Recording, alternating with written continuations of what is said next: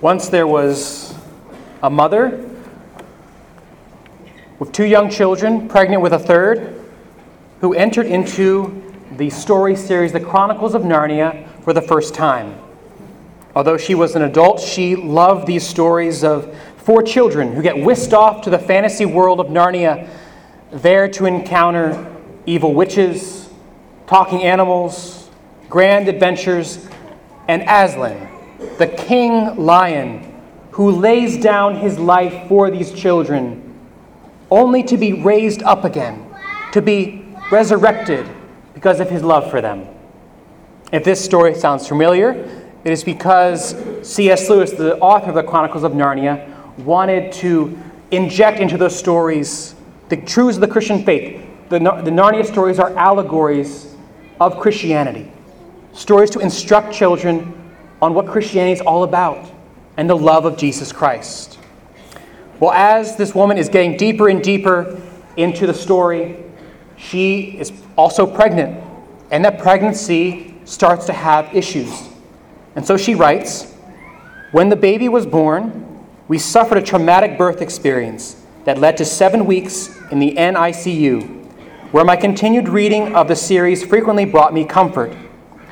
However, when I came to the last book, I refused to pick it up. I knew that Narnia ended in the last novel, and I could not bear to have that happen to me. I was so fragile, and I needed to have a magical world where good won." My friends, she did not want the story to end, not because she didn't want to know what happened, but because she did not want the story to end poorly. She had fear that it would end badly, that good might not win, and she did not want to risk it. Her pain, fragility, and the chaos of her life were too much for her. What if the story does not end well? My friends, we are beginning our new Advent preaching series. And this preaching series is called Comforting Chaos. We recognize that in Advent we're awaiting the coming of Christ. That we recognize Christ has come 2,000 years ago in Bethlehem.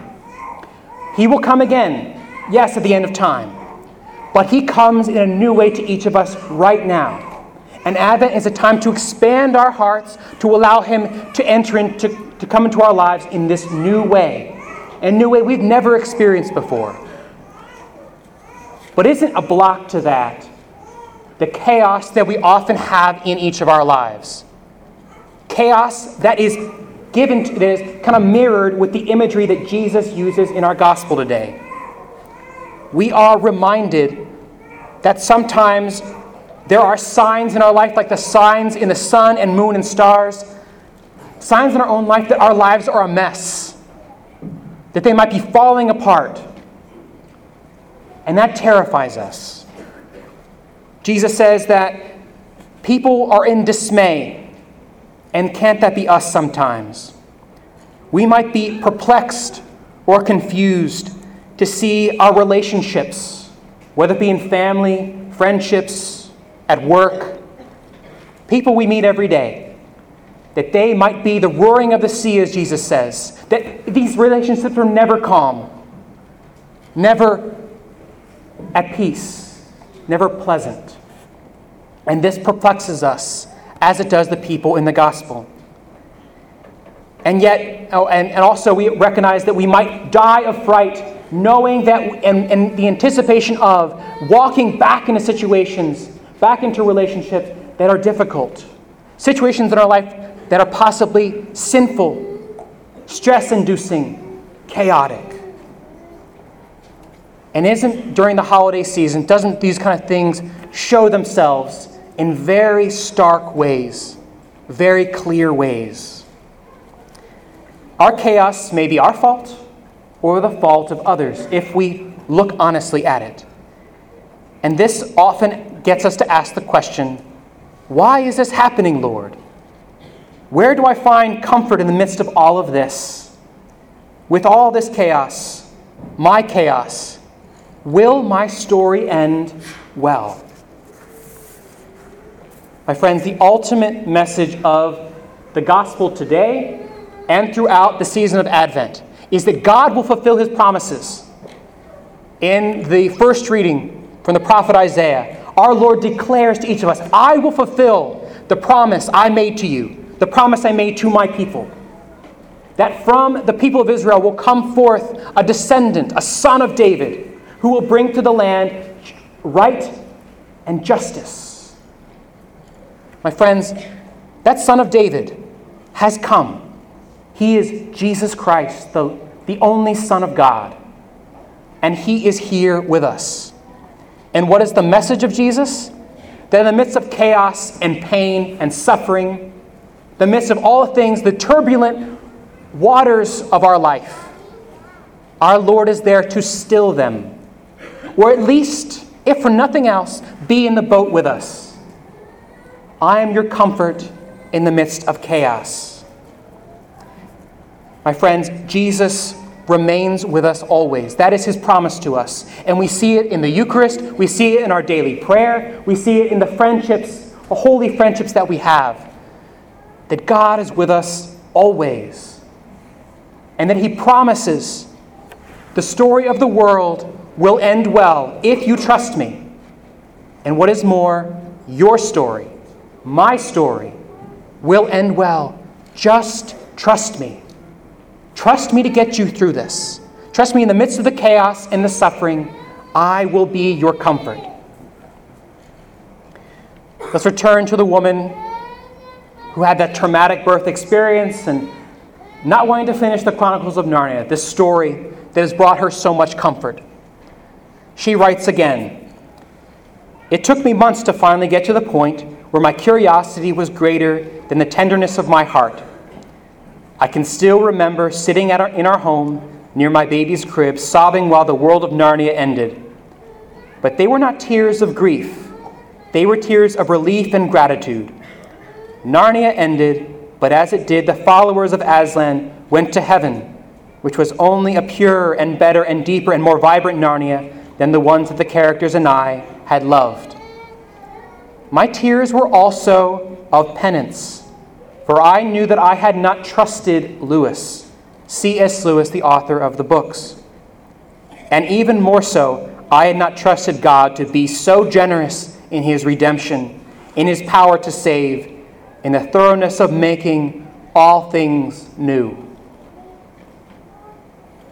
As we reflect on this woman's experience of reading a children's novel, a children's books, we have to ask ourselves, in the midst of our chaos of our own life, do we trust the Lord to end our story well? Or at least to end this chapter well? Our lives are a cycle of ups and downs, the cross and resurrection. And if we trust the Lord, the resurrection always comes. But do we trust him? Do we give ourselves to him that he will end it well? My friends, how do we grow in that trust? How do we receive the comfort that only our Lord can provide? I think it is to focus on God's love. Jesus talks about be vigilant, always, at all times. And the question you can ask is, Lord, be vigilant for what? His answer to us would be, for my love, an experience of my love. I feel like often when we enter these moments of chaos, it's as if we're facing a corner. And we're focused on the chaos of our lives and saying, Lord, all I can see is this. All I can see is the suffering and pain of my life. And our Lord, in his great simplicity, is just like, turn around. Turn around and allow me to love you. So my question for us to ponder this week, and as we begin our homily series in this season of Advent, is this question. Where have you experienced the love of God lately? Not just known it, thought about it, not just saw it in someone else's life. Where have you and I experienced tangibly the love of God in our lives recently? I had my own spiritual director ask me this question a year ago. And I had looked at him after thinking a minute, and I said, I don't know. I don't know. And he said, you'll find it. And I did. My friends, if that is you, if you ask that question to the Lord, ask it in your own prayer, Lord, where have I experienced your love lately? And the answer is, I don't know. That's okay. But just asking that question in prayer opens up your heart to see where he will come to you, where you will experience his love. I have seen that in my own life, and I know you will as well. But let's say the suffering of your life is so deep, so traumatic, so chaotic that you're like, Father Michael, that question is just rather trite and hollow.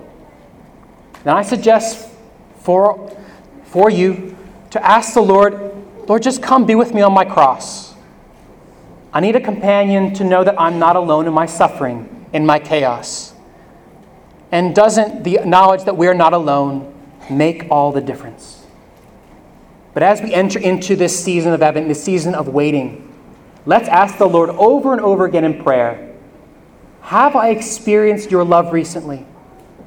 And when is the next experience of your love coming to me, Lord? I wish to see you. I wish to experience you deeper and deeper in my life. God is truly our comfort in chaos, because we know how the story ends, how our story ends. We must trust in Jesus, who alone brings goodness out of pain, redemption out of suffering, the resurrection out of the cross, and comfort out of our chaos.